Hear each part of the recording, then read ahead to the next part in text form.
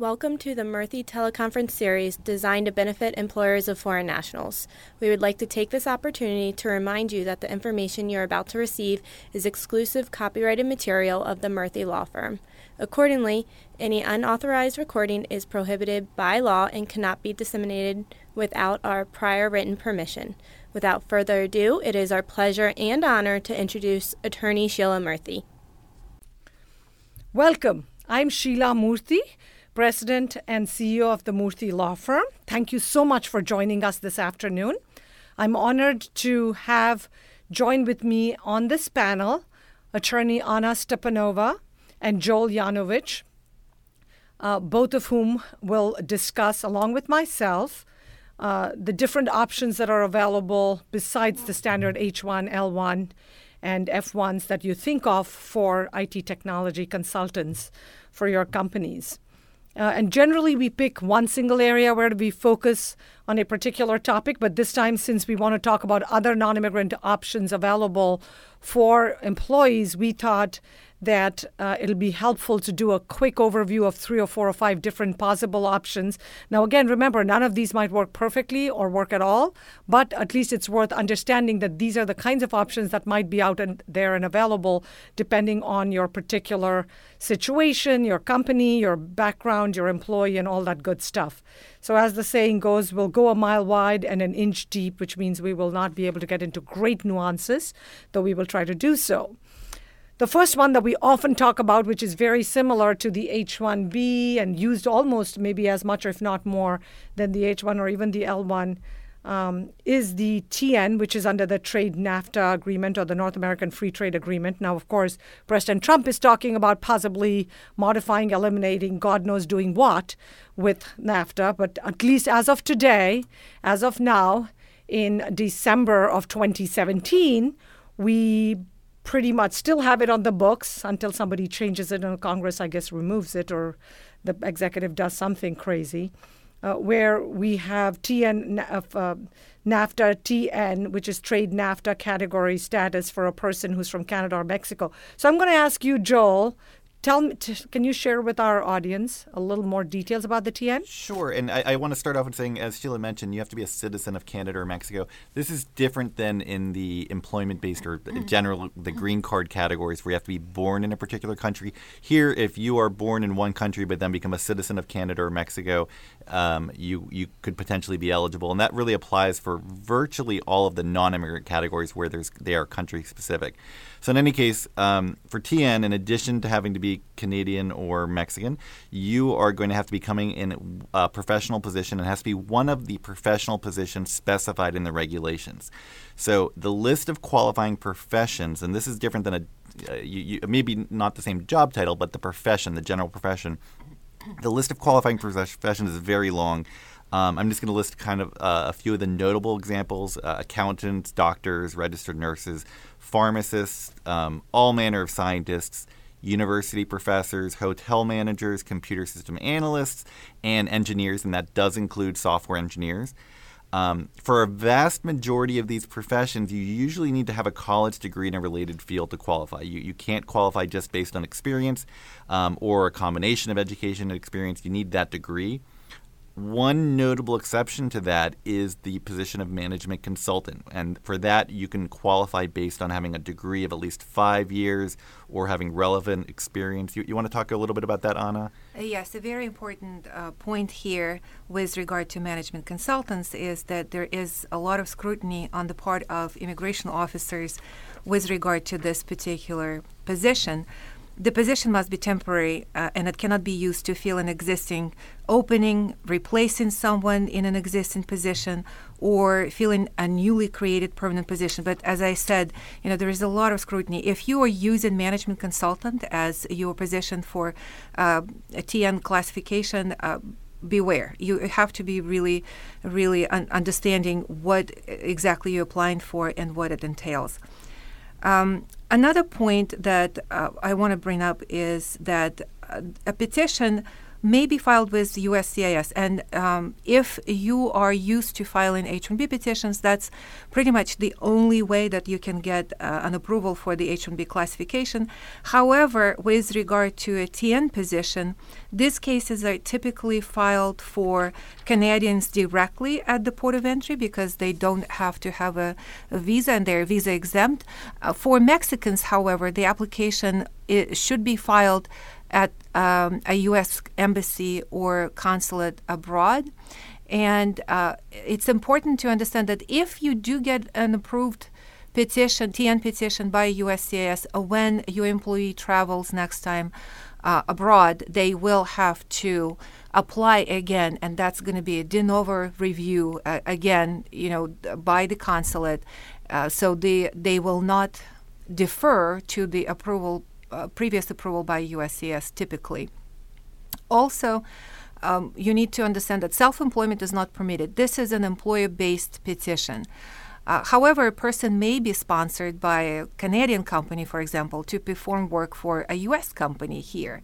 In that situation, the sponsored worker may be an owner of the Canadian company. Important point, something that you may keep in the back of your mind, maybe somewhere you will use that. TN status is typically granted for 3 years initially, and it could be extended in 3-year increments, which makes it very appealing to a lot of people because it could continue indefinitely. TN, those TN employees who come to the U.S. may bring their family members, and those family members should qualify for TD status.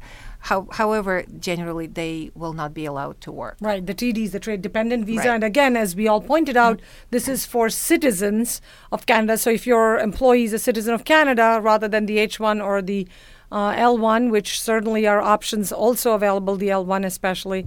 The H1, of course, has the quota and the cap in most cases. Look at the TN at least as a possible option for your employees. Or again, Mexico. just to be, or Mexicans, but the Mexicans then have to go through that additional hoop that Canadians don't need to go.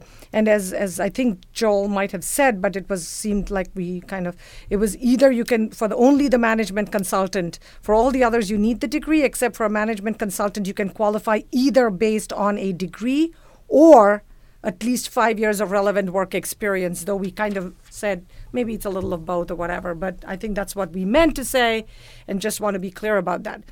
So next, after the TN, we want you to look at the E1, E2, treaty trader and treaty investor category. The E1 is a treaty trader, E2 is a treaty investor, which allows select foreign nationals to work in the United States for either a U.S. company based on substantial investment or that they're overseeing the investment, or to work either in a supervisory, executive, or essential skills position for a qualifying employer.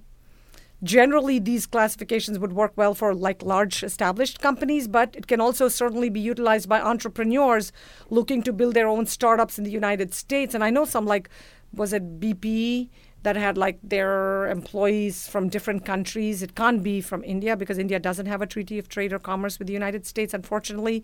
But for example, an Indian citizen who has become a citizen of Canada or become a citizen of the United Kingdom or of Australia, et cetera, can always qualify for this kind. And we go through those hoops. But we've seen people who set up little gas stations that actually do it under the E1, E2 treaty trader, treaty investor. And so we'll get a little bit into the details. So Joel, let me have you go into some of the details about what might be required. Sure. And yes, as Sheila mentioned, you do have to be for either one or E2, you have to be a citizen of a country that has a qualifying treaty. Some countries have a treaty for one. Some countries have a treaty for E1. Some have a treaty for E2. Most countries that have these treaties have treaties for both E1 and E2. The list of countries is very long. It's going to range from Japan and Australia, most European countries. There are also some less obvious nations. Iran and Pakistan and even Taiwan all have qualifying treaties.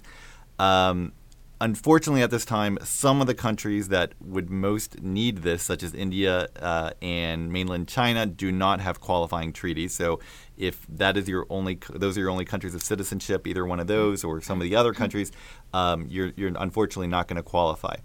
So very briefly, the E1 category is reserved for treaty traders.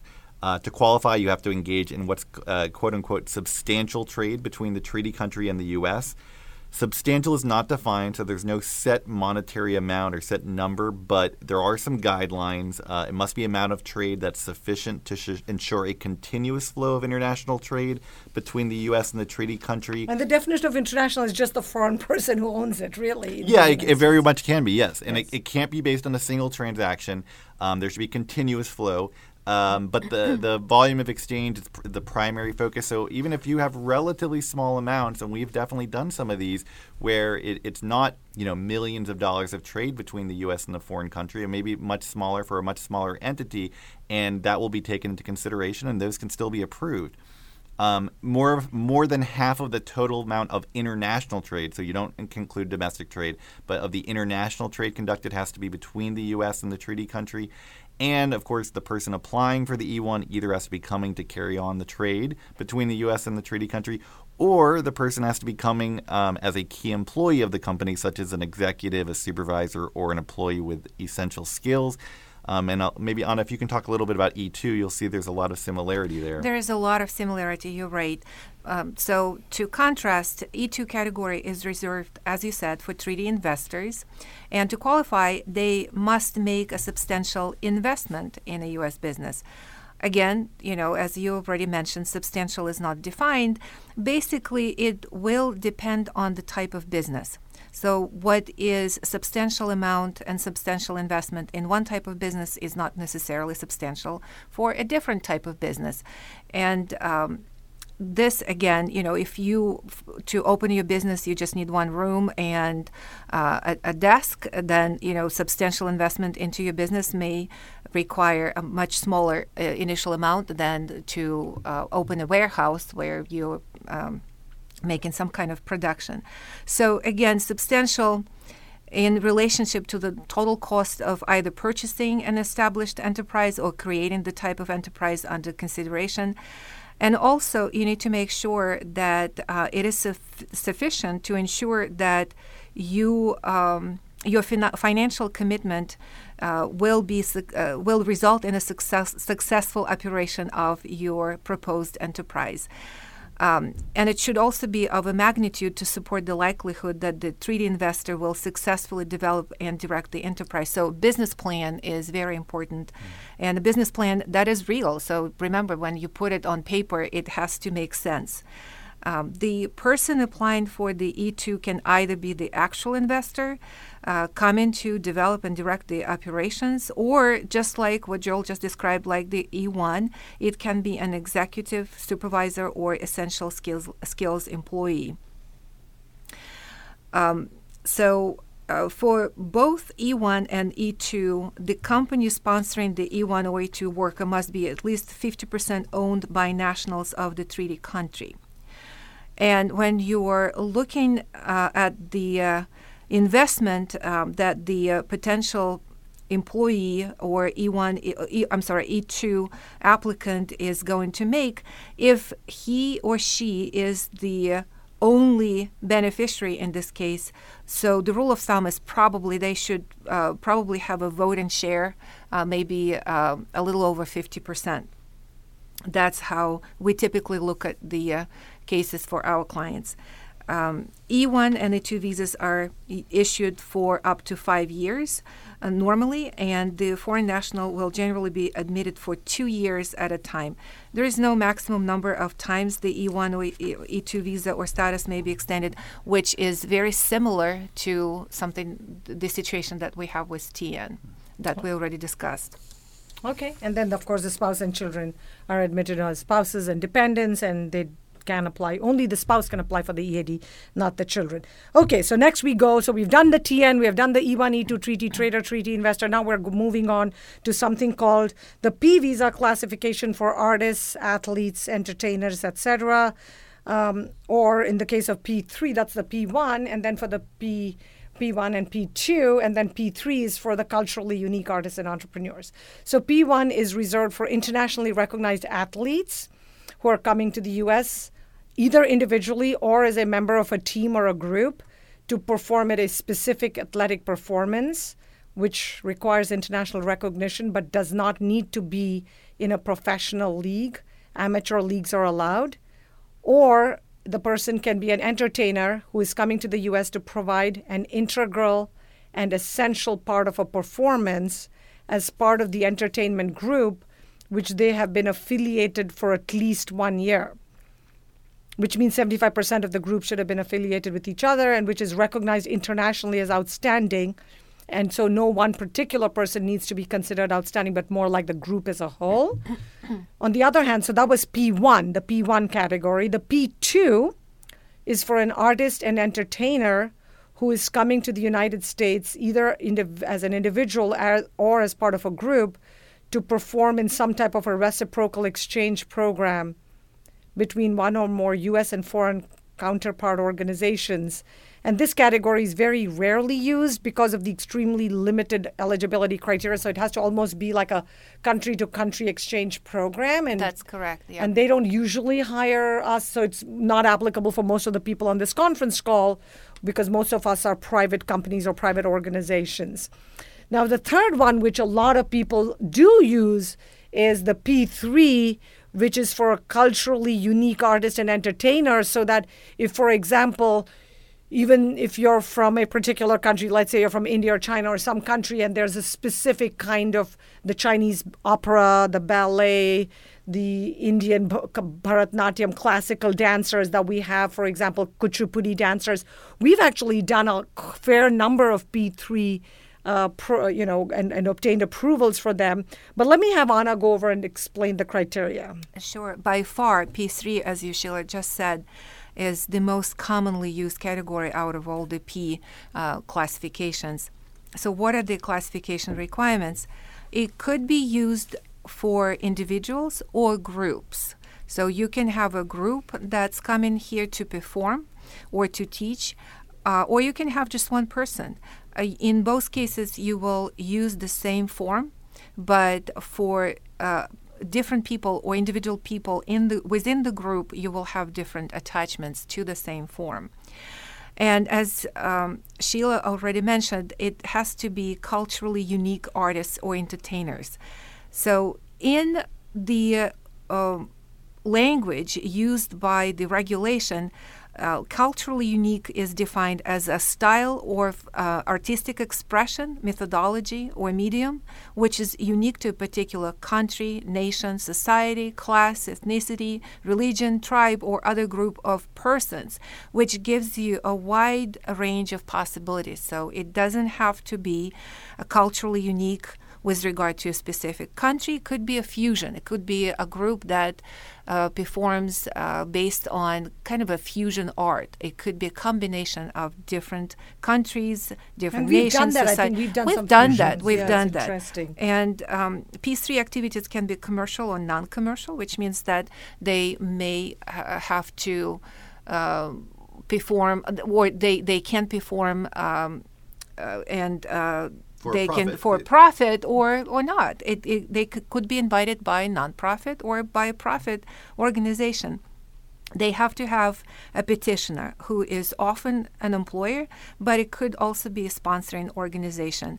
The rules for a sponsoring organization are somewhat complicated, but basically sponsoring organization would have to have contracts with each individual employer, and they would be the entity that would be filing the I-129 form. The beneficiary will be considered to be an employee, and even if it's a performance for a group, all entertainers within the group must be listed and specifically with their individual information, because that's how they're going to be applying for their visas.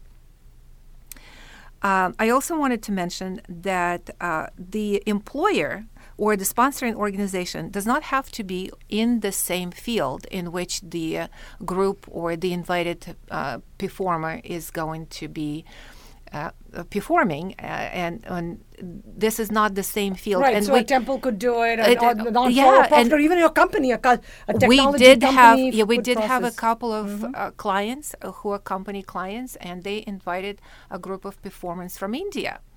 And that was something that they did on the side of their business. And normally they operate as an IT consulting company. Nevertheless, they did petition for a P3 group. And being in a different field did not prevent from getting an approval for that particular case. Yeah, and I know although we don't do a huge number of the P1, there's a lot of athletes, international athletes. There are some law firms and legal teams, particularly, I guess, in the East Coast, on the West Coast, a lot of them, and others who do for the entertainers and for the athletes that do, like lots of the ball players, the footballs, the coaches, the volleyball, the baseball, football, all of those players. We have a few, I think, initially, but it's not a huge volume. What about the P3S for essential support personnel? Yeah, so that is the companion classification. You'll often use that in conjunction with a P3 petition when you want to bring in support personnel for that group. I just want to a couple of real other quick points on the P category. Employee doesn't need to be, as John had mentioned, they don't have to be in the field of the endeavor. Another thing to keep in mind is that the purpose of the admission has to be limited to a specific competition, an event, or a performance.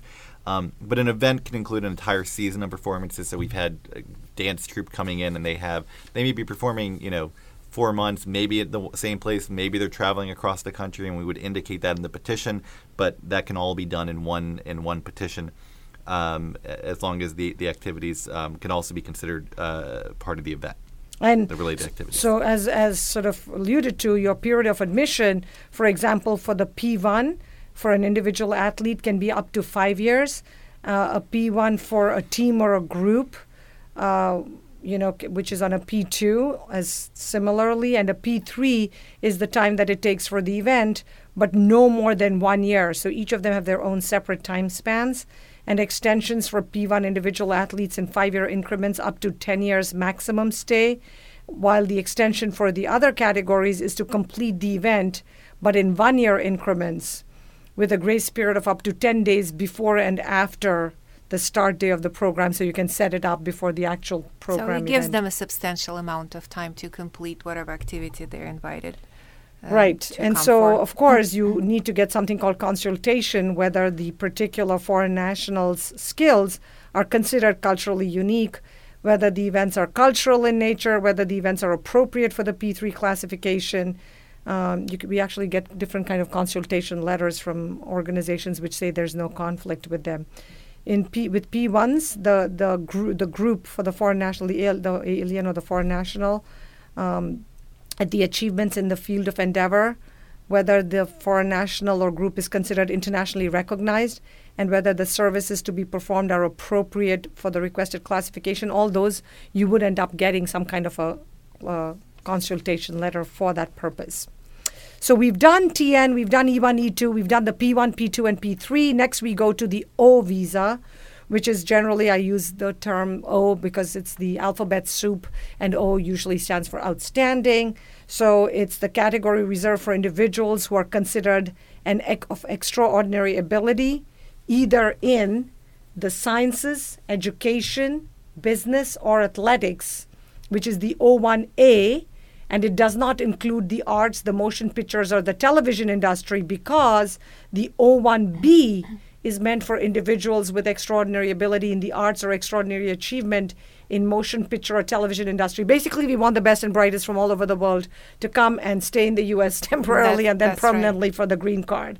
So I know, Anna, you do a lot of O1 petitions and work on them directly. Do you want to share a little bit more? Yeah, absolutely. We do both O1As and O1Bs.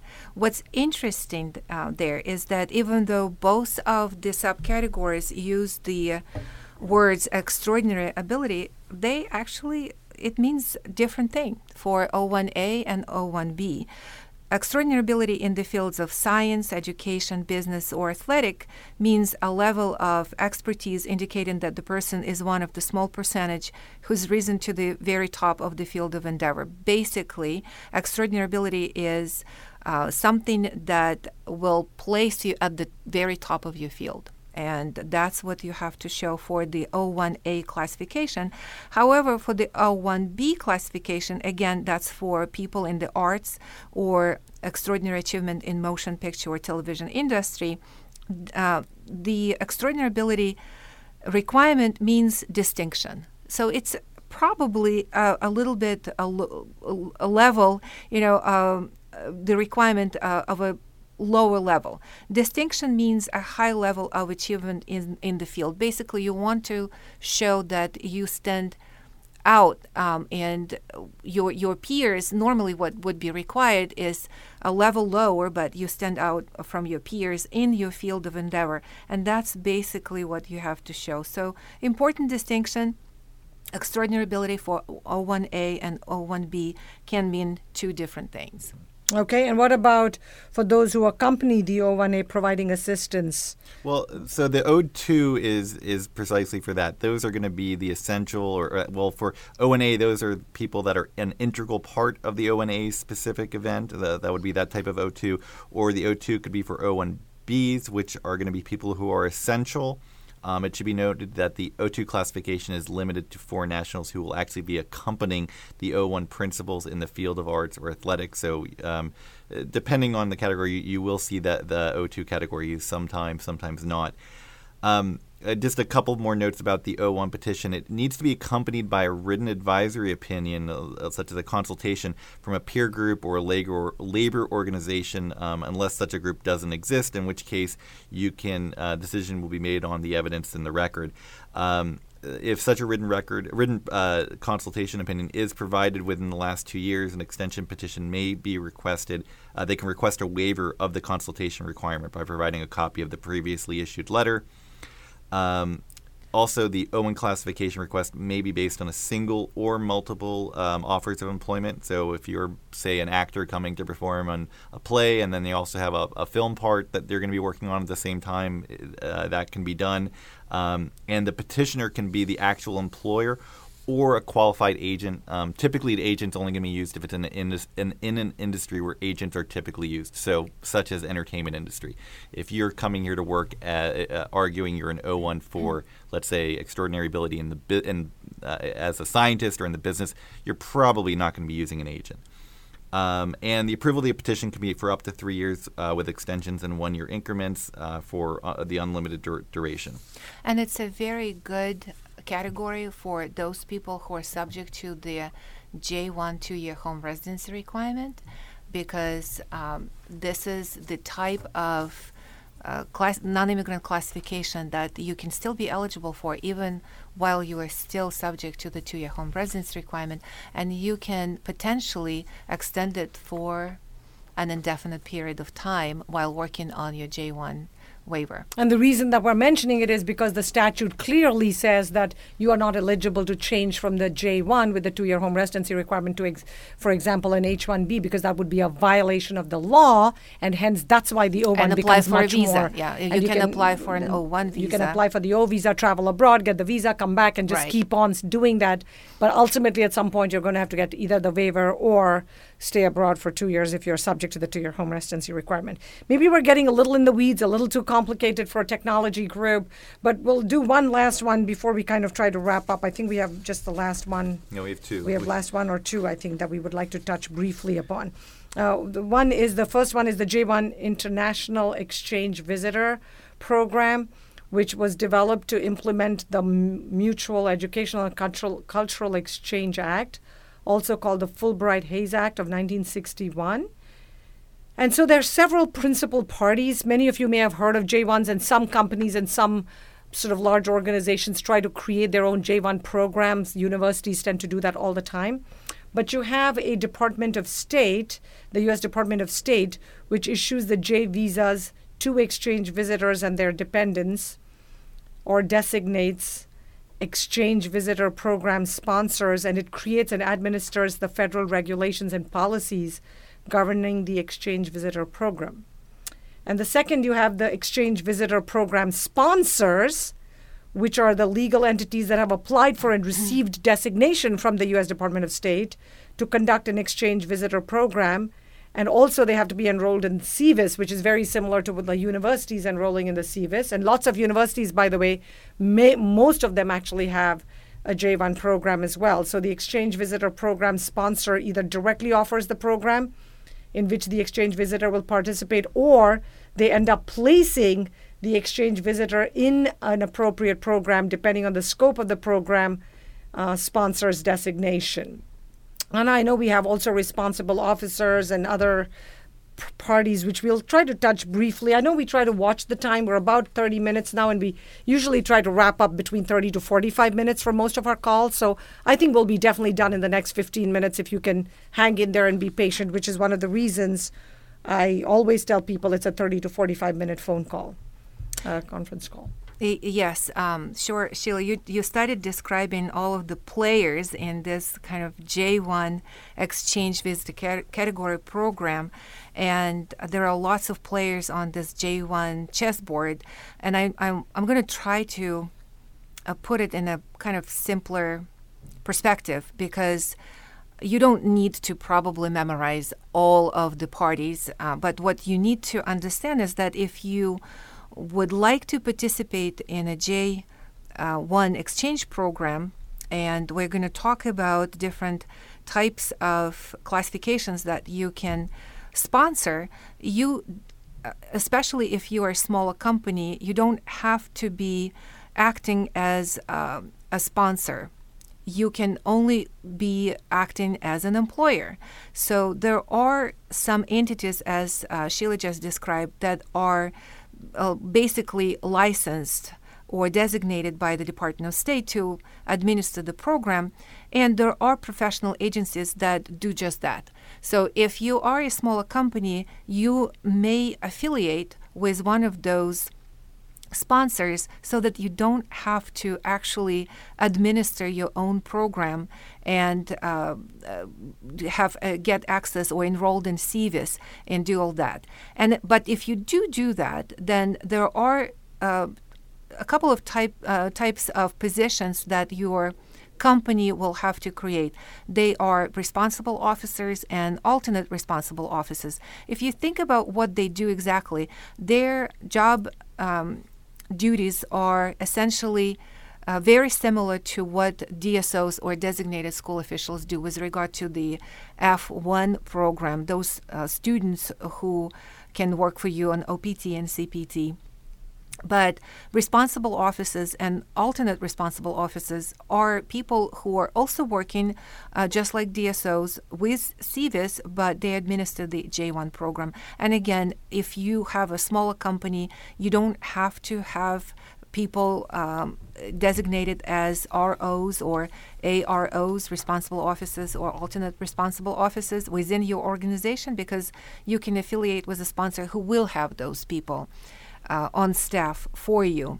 And also, just to continue with the terminology, we have ICE and SCVP. Basically, that's part of the Department of Homeland Security, because they manage CVIS. This is the tracking system for your J1 exchange visitors. And they also have CVIS Help Desk, which is helping responsible officers and alternate responsible officers, all of the parties involved, to make sense of this complicated program. Sure. And so you have really so many different categories. Many of you may have heard of on the news all the time about the research scholars, students, the ones that we are going to focus a little bit more on, the trainees and interns, because they're really, really common. But you also have teachers, J1 exchange program teachers. You have au pairs coming to help take care of children, camp counselors, government visitors, summer work travel folks, the international visitors, physicians, J1 physicians. So I'm going to have Joel just describe a little bit, and then Anna describe the J1 trainee program a little bit, and then Joel maybe the Anna the J1 intern maybe program, and Joel the trainee requirements. Well, I think I'm just going to start with a real brief understanding of the purpose of a lot of this program. Is the U.S. recognizes that a lot of foreign nationals want to gain experience here and then be able to advance their careers and their opportunities in their home country. So it's called the J1 Exchange Visitor, the idea being that you're coming here to learn about the culture or learn a skill or learn a variety of different types of knowledge that you can get in the U.S. and then bringing that back to your home country. That's not all the ways that's not the only way this ends up playing out, but that's kind of why the program was created the way it was. So people that come here to study on F1 or they work on H1, some of them greatly benefit from also or instead participating in the J1 Exchange Program as an intern or a trainee. So maybe, Anna, if you want to discuss that a little bit. Sure. So both J1 trainee and intern program requires that the company who is hosting this trainee or intern has a bona fide training or internship program. And if your company doesn't have it, it does not have to be in place at this point in time. If you're looking to sponsor a trainee or intern, you can start creating this program. And the program can apply. But there's a lot of paperwork involved because you have to deal with the Department of State in setting it up. So right, if I'm a small technology company, I couldn't just have that. You could affiliate with one of the sponsors. So those professional organizations that I mentioned before, just a few minutes earlier, and so you would have to fill out a form, but you wouldn't have to be designated as a program sponsor yourself. So it's possible, and we have had clients who actually did that, and the program is designed to accommodate a large variety of fields. That could be information, media and technology, management, business, commerce and finance, science, engineering, architecture, mathematics and industrial occupations, public administration, law, arts and culture, tourism and social sciences, library science, and so on and so forth. So there are a lot of positions in which you can train somebody to as a J1 exchange trainee or intern. Okay.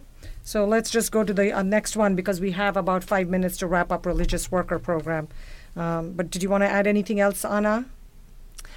No, I think, we can talk about a lot of other requirements. I think what's important for you to take away from today is that it is possible, even a smaller company can administer a program.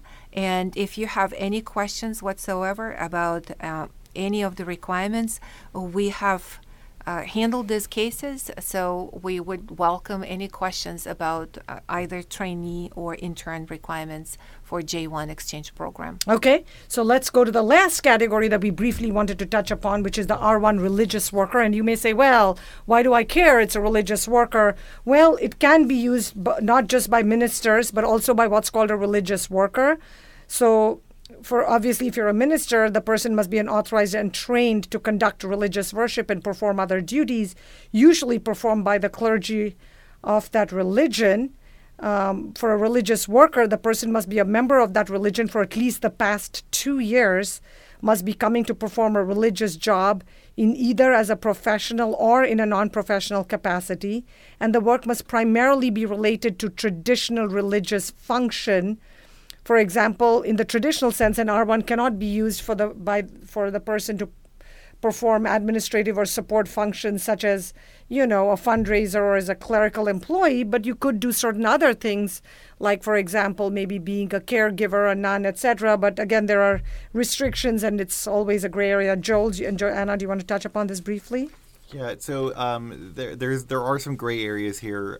Clearly, again, fundraiser, some of these positions are clearly specified as not being qualifying.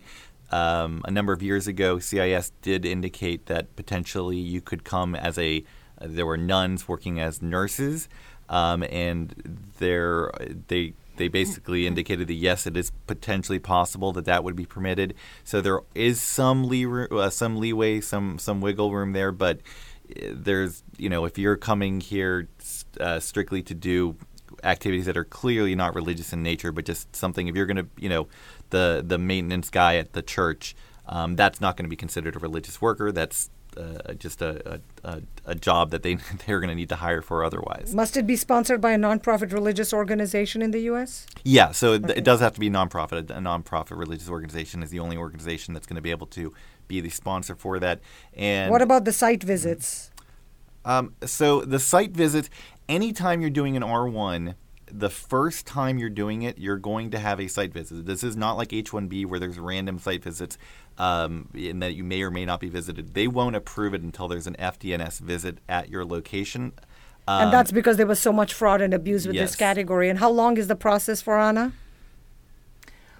You mean the process, depending, or the eligibility? The R1 status is available for up to 5 years initially, and you unless residing abroad and physically present outside of the U.S. for 1 year, and then you can repeat the eligibility period again. You can be here for 5 years, then abroad for 1 year, and then come back for 5 years. Similar to H-1B, 6 years in the U.S., 1 year abroad, and then you can repeat the same eligibility cycle. Sure. And R1s, their family members are eligible for R2 status for spouses and children, but unfortunately they're not eligible for any employment authorization. Sure.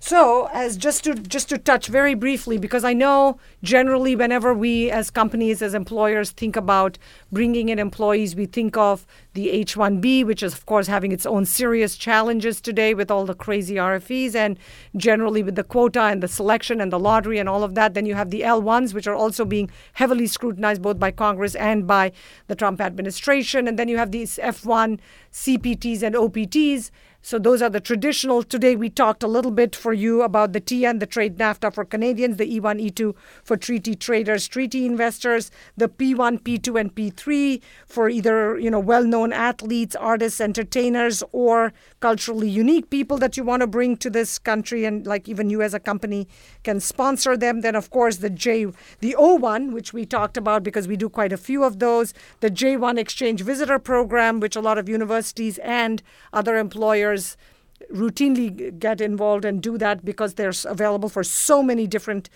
categories, and there's age restrictions for some of them. Medical doctors, for example, might come with restrictions of the 2-year home residency requirement, but not all J1s are subject to the 2-year home residency requirement. And then finally, we talked about the R1 religious workers. So the crux of the story, or the moral of the story from today's teleconference, hopefully, is that if you're an employer or an employee, you don't want to think that, oh my God, they're not eligible for the age, finished, I might as well just throw in the towel.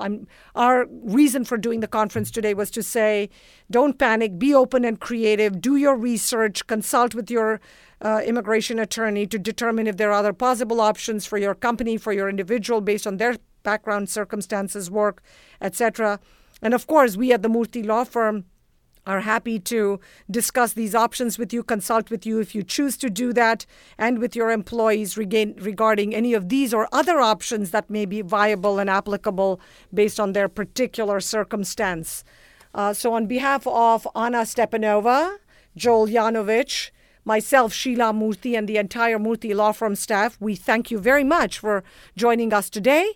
And we want to take this opportunity to wish you and your loved ones a very happy holiday season and best wishes for the coming new year. Can't believe another year just flew by. Thank you so much. See you all soon. Bye-bye.